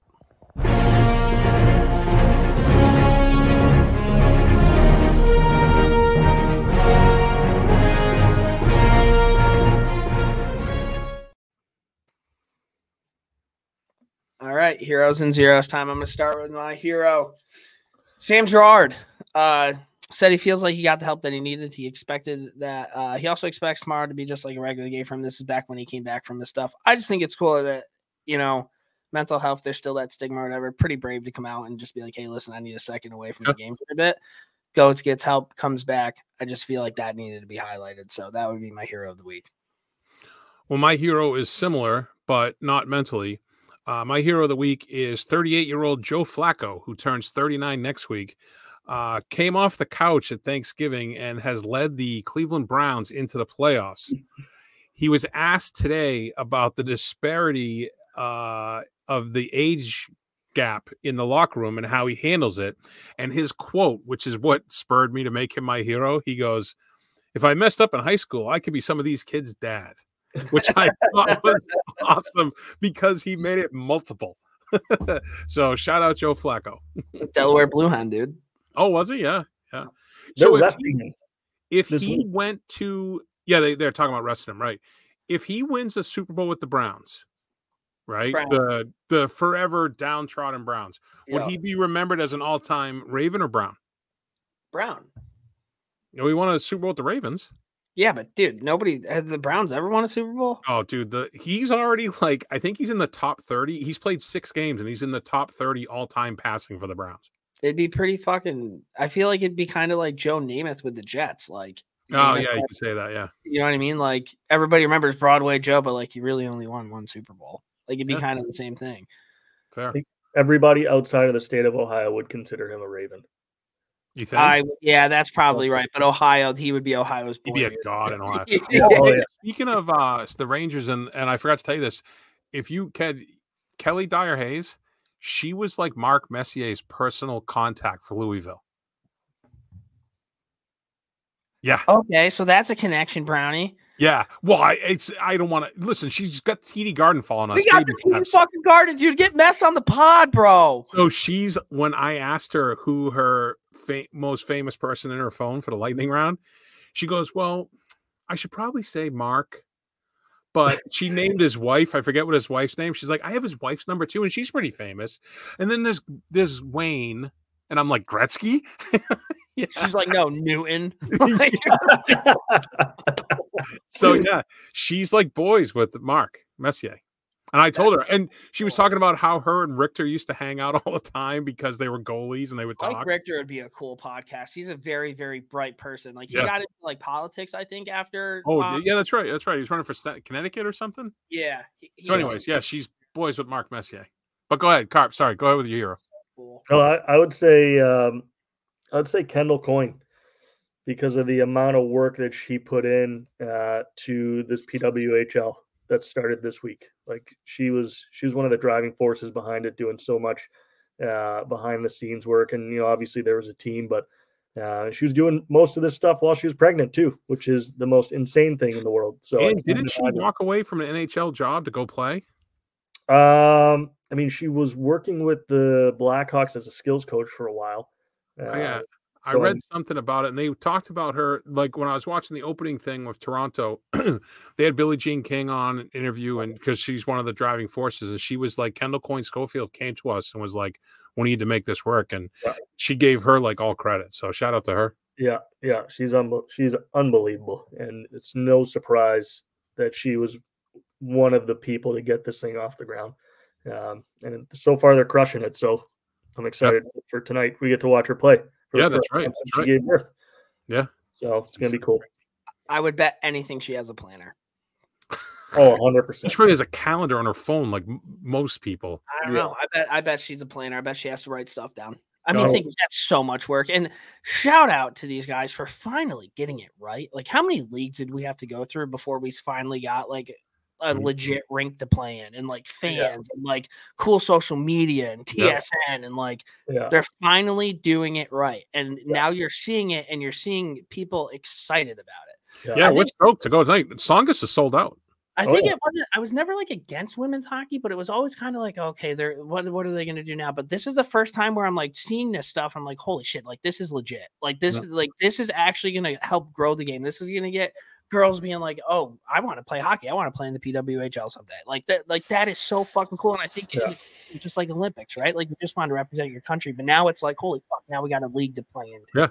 Yeah. Hey, Carp, do you know this? Like, so they have their rosters, and then everyone that graduates from college coming up next year, are they going to expand the rosters? Is that the plan? Or are they looking to make another team? How is that going to be handled? So right now they have a full roster plus I think it's like 3 reserve players. Yeah. I don't know the full logistics of the reserve players, but I know that they can play a maximum of 2 games, and they have to fulfill some sort of practice quota every week.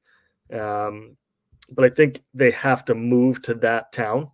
Yeah, which is it's tough because I know they're not getting paid as much as the salary players, right? So I don't know what the plan is for next year. I think I feel like they're just trying to get up and running, and I understand that. Yeah, I was just curious how that would work because there's no like you can't go to the AHL.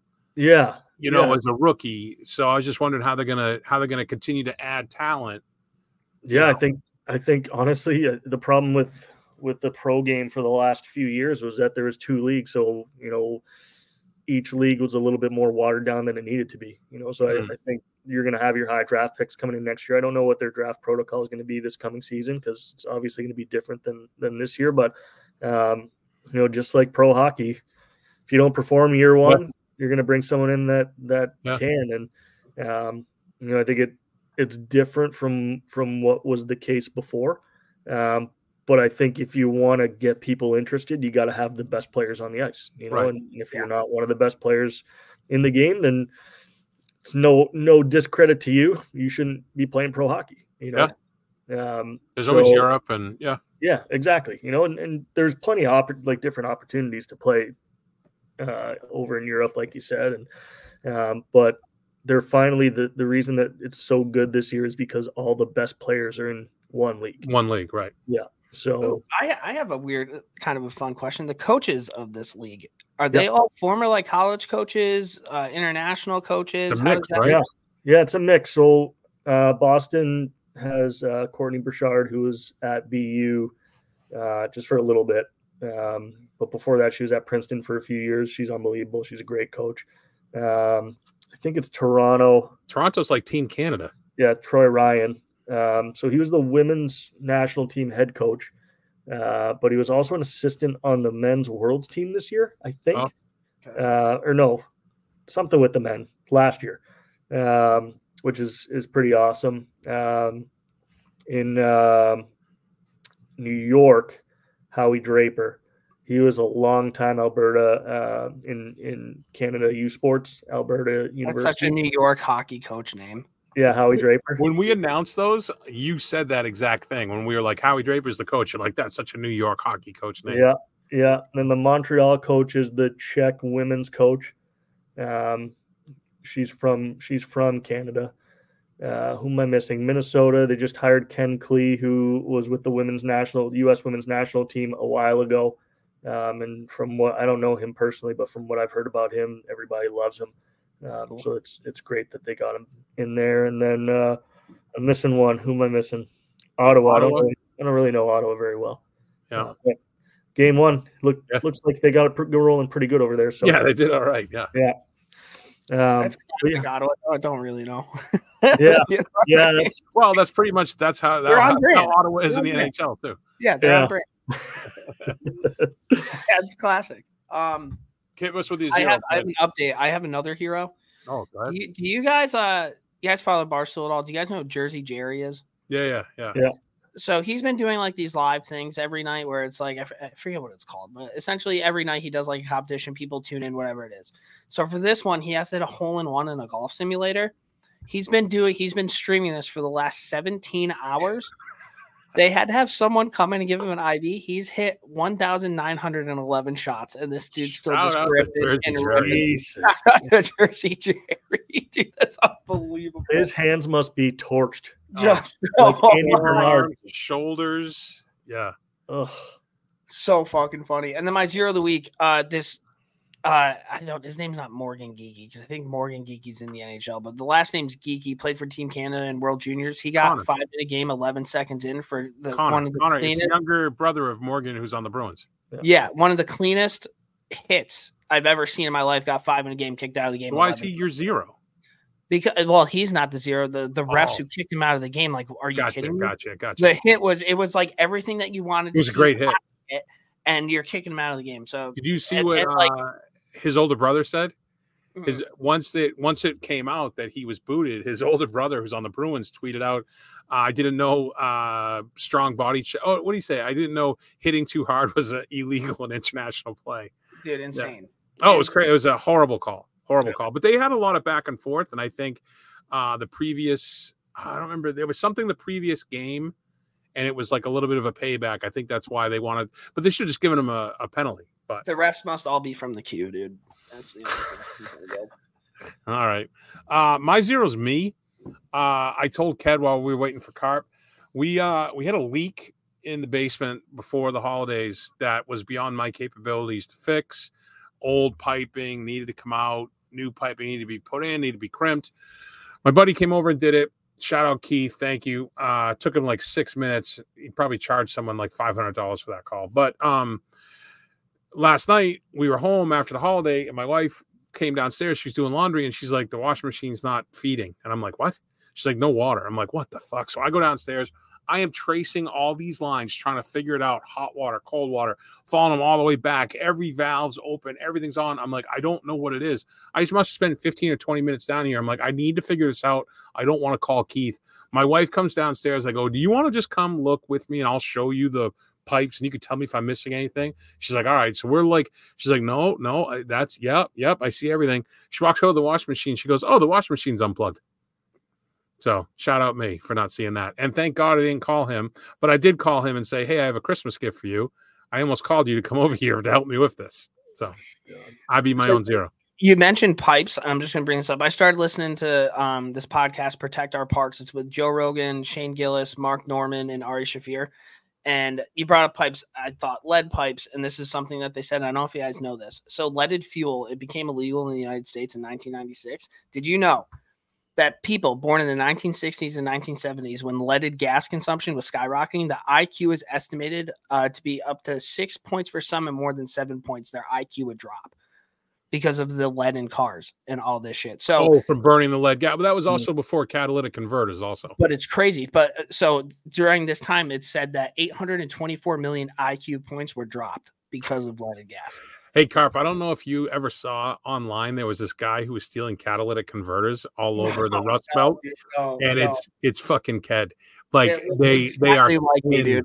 twins, Exactly like me. twins. And every fucking year, dude, probably around October, the picture pops up again, and people are like, "Ked, you're hurting that bad." I'll send you a picture. It's insane. I'd love to see that picture. It looks just like him. insane. Just I'd love like to him. see it. I was like, I can't, like, I know it's not you, but I think it's you.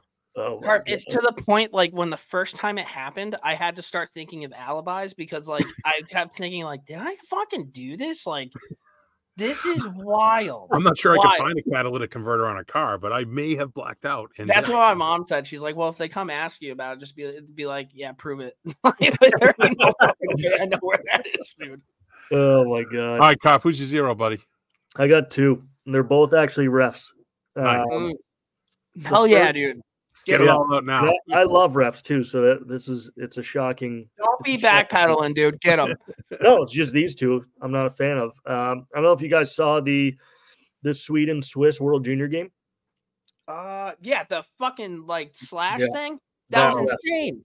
Yeah, in an elimination overtime game, Insane. that little poke, and then Sweden goes and scores on the power play. Talk about like wanting to get like your name in the game. That's Oh brutal. my God, I couldn't believe it when I saw it because I knew they won. I mean, obviously, you know, with Alina being from Switzerland, I tend to lean towards Switzerland a little bit and stuff now because it's fun. And when I saw that penalty, I didn't see the penalty happen in real time. Then I saw it on social media or something after, and I couldn't believe it. In an elimination game. Yeah, it's horrible. In overtime. So there's that. And then the officiating staff from the Dallas-Detroit game. Oh, the Detroit game, the football game. Yeah. Oh, I couldn't believe that. I saw something about like a lineman checking in or something Yeah. like that. So you have to report eligible, and they did, and they were like, "Oh, the wrong guy did it." But they There's walked video. up. Yeah. Yeah, you see it. And then there's It's video horrible. of Jared Goff talking to the lineman, hey, go check yourself in as an eligible receiver. So the guy goes out, gets the 2-point conversion for the win, and then they could have clinched the division or something. Yeah. Or no, they could have clinched first round bye. Yep. And then the ref called And it back. But shout out to the head coach of the Lions for 3 times. not kicking the extra point, going for 2 to win, not Love tie. that. Shout out Dan Campbell. Awesome, I dude. love They had him on Hard Knocks. He just seems like a Yeah. dude you'd want to play for. Oh, 100%. He's the torts of the NFL, you could say. You know what? Him Although and he seems nicer.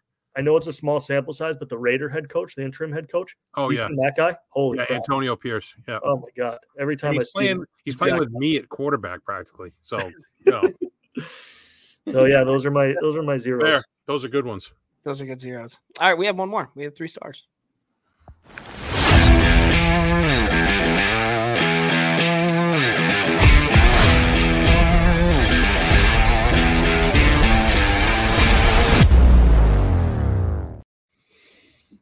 All right, Brian, take it away. So we decided to do our favorite Christmas memories. Seemed like a no-brainer with the holidays. We'll do resolutions next week, see if we stuck to them, the ones we had in our heads. See if I lost my planner by then. Yeah, God help us if you lose your planner. So yeah, favorite Christmas memories. You want to just go right around the room? Want me to go first? Yeah, go for it. So my first one's an easy one. Every year, and Carp, you can relate to this. Every year when you have kids, the Christmas is better than the next, or the previous. I mean, and like first couple of years when they're 1 and 2, they don't get it. 3, 4, they start to get it. Now she's 7, and it's just awesome with unwrapping gifts and just like the stupidest stuff. Like she likes San Pellegrino, right? Because I drink it. So yeah, I know. So I was in the store and I saw like the little 6-packs of the cans. So I wrapped up that, but even that she's happy to unwrap, and it's just the sheer joy of, as long as you don't get her clothes, she's down for every gift. So it's just fun. That's a good one, but better than like Bud Heavies, right, dude? That'd been Not yet. Yeah, I think it's messed up that she doesn't love Key sparkling water. yeah. Well, they haven't sent me any gear yet, so we'll find out when they send it. Order, dude. 20% off your first order. Send me a case and I'll swap out one of her Pellegrinos. They're good, dude. They are pretty good. I'll take your word for it for now. Carp, you. Me? Yeah. Are you doing 3 or did you just do 1? I did 3. You did 3? Oh, Yeah, that's all right. number 3. Fair enough. All right. I think my number 3 is the year that I got my Easton aluminum Gretzky bubble. Oh, Or my How Easton many aluminum Gretzky. people's answer is that in life? From my era, probably a lot. This is Yeah. the best stick ever, and the only stick that after like a couple months of use looked like a friggin' bow. But that thing was the best. I'll never forget. It was blue and gold, and I had like an Easton wood blade insert. Worst knob you've ever seen on it. But yeah, I still probably have it. I bet it's at my parents' house. Hey, speaking of knobs and tape jobs, look up this kid Connor Geeky that we were talking about before. Oh, yeah, it's crazy. His knobs atrocious, his tape jobs nuts, and he has this thing where after his warm-ups, I think it was on our social media, where he takes 3 pucks, stands there till there's 1 minute left, shoots the 3 pucks, skates to the bench, walks backwards down the bench, and then forwards down the tunnel. Yeah. Not all there, but I respect it. Whatever works. I mean, that's good third star. I'm going to pivot my third star. I'm changing it on the fly. My first composite stick I ever got, and this is going to really just tell you what type of hockey player I was. I got the M1 Mission Blue stick. So, yeah, I didn't score a lot of goals, but I remember my first composite stick being like, this is sick, and it wasn't even brand new. My dad bought it from somebody else whose kid didn't want it. But it was my first ever composite stick, dude, and that was pretty sick. So that'd be my third star. Was that 2 piece or 1 piece? 1 piece. Thing was like fucking 80 pounds. Yep. My number 2, when I lived down the Keys, we had at my friend Ria's house. She hosted every year. We had an orphan's Christmas. So, because no one went home. So it was every like random person that didn't have family all got together, bartenders, waitresses, bouncers. And we had like 30, 40 people at her big house that she was a nanny at. And the guy was never there. And she'd have us all over and we'd have a big rager for Christmas. It was a good time. Christmas parties are the best, aren't they? Yeah. Mm-hmm. My number 2 is actually, it's my all-time favorite gift I ever received. It's the most unforgettable Christmas, probably when I was like 9 or 8 or something like that. N64 with GoldenEye. GoldenEye, Diddy Kong Racing. Yeah, GoldenEye was legendary, dude. GoldenEye was Call of Duty before Call of Duty was Call of Duty. Dude. I think I sat in my living room when I was a kid for probably about 3 straight days playing GoldenEye. Yeah. And I won't forget it because it was like the first time where I was not necessarily old enough to be independent, but my parents were like, just go for it. And I went for it. That was probably their best Christmas too. Oh, yeah. The next 3 days. You cook? No, I'm good. He hasn't eaten in 3 days. He's fine. He's Yeah, fine. He's good to go. Cut weight anyway. He's got trials coming up. So that's a good one. My second one, Rangers playoff tickets. We knew they were going to make it. Never been to a playoff game. Me and my dad went to Rangers Penguins. So it wasn't like on Christmas, but that was the best. That was probably the top 3 day of my life was going there with him. So that would be my number 2. First playoff game was fucking That's awesome. Sick. Yeah. So my number 1 is a multi-part because it all involves this one family that I'm still friends with them all. They grew up across the street. They used to have us over every Christmas. And that was one of the things. Every year we'd go over there. The mom would save ornaments for us all to hang. We go over there to decorate the tree. We go over there. And as it progressed, as we got older, it became a bigger party as everybody had kids and everything. She made this thing, an icebox cake, which her son has the recipe. He told me he gives me. I talked to him last week. They're no longer with us, the parents, but the cake was this like green icebox cake. It looked like a giant like Thin Mint. I don't know how to describe it. So good. It's so iconic.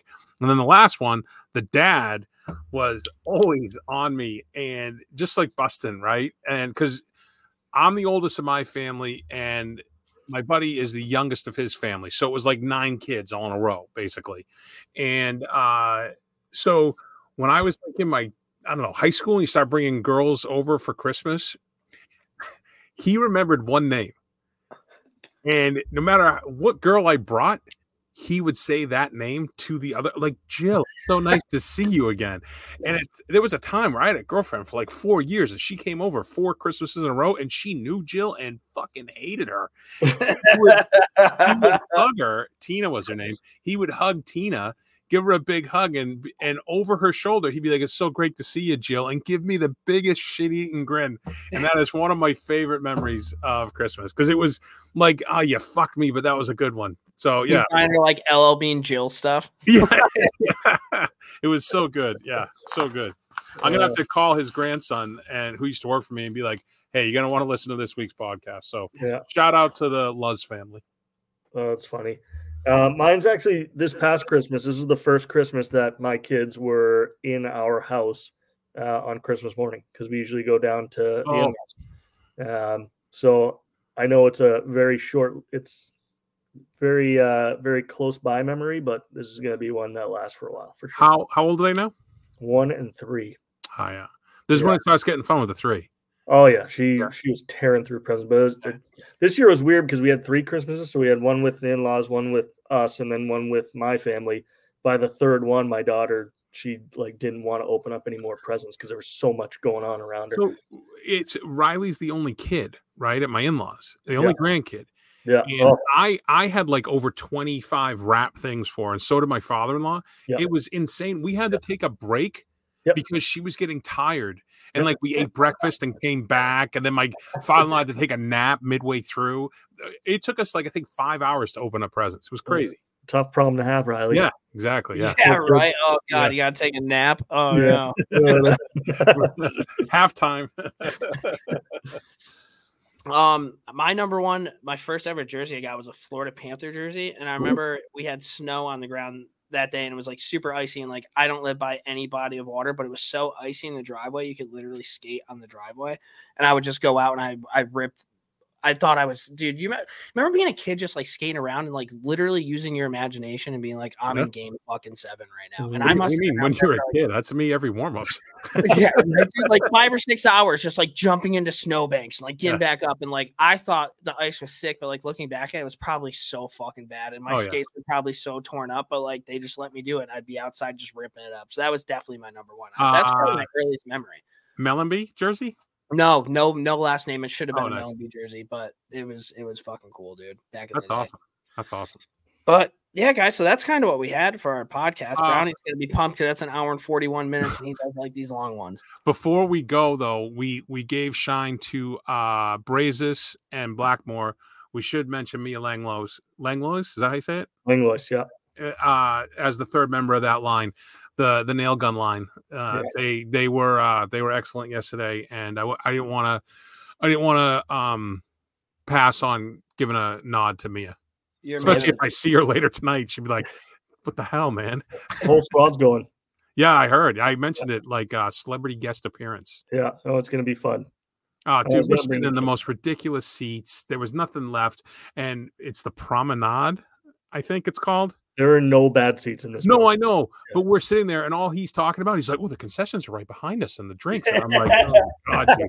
He's not going to watch. At this place is unbelievable. He's not going to watch any of the game, most likely, and he's going to be asking me a million freaking questions. He hasn't eaten in 3 days. Just yeah. I'm not. No dinner for me. Yeah, we're going to the game. Brownie's driving. Well, Carp, thanks for hopping on with us, dude. We got to get this main game finalized, get that in the planner on the books. I was just looking. If you want to get in more with the Rangers prospects, BC men's hockey, they're playing in the Beanpot the following Tuesday. Okay. But you could also watch them play the day before because they'll have Leonard and Smith and a February game you're talking about. Yeah. So multi-day stay. Something sweet. Yeah, better have to hit the slopes there or start working out to fit in that. Guys, I gotta see if I'm available. I gotta check those days, but check your planner. Just check your planner. I gotta check the planner. So. Yeah, I like that. But we hope everybody had a good Christmas. Happy New Year. Go Huskies. Brownie, anything else? Listen, I just want to wish Jerome Iginla Happy New Year. I hope he's doing good. His resolution should be to come on the podcast, but I don't want to put words in his mouth. We could just hang out, have a beer, whatever he wants to do. All right. Well, guys, thank you guys for tuning in. Again, we're going to have a lot of podcasts this month. Johnny Lazarus is going to come on, talk Rangers. Tim Peel's going to end up coming on. We're going to have a pretty cool podcast with him. So stay tuned on that. And Key Sparkling Water. Questions. Key Sparkling Water, 20% TMS 24. Check them out. Presenting sponsor. Carp, thank you. Brownie. I heard they're good, but I don't have any gear, so I can't verify. Well, we will talk to you guys next week. Thank you guys for tuning in.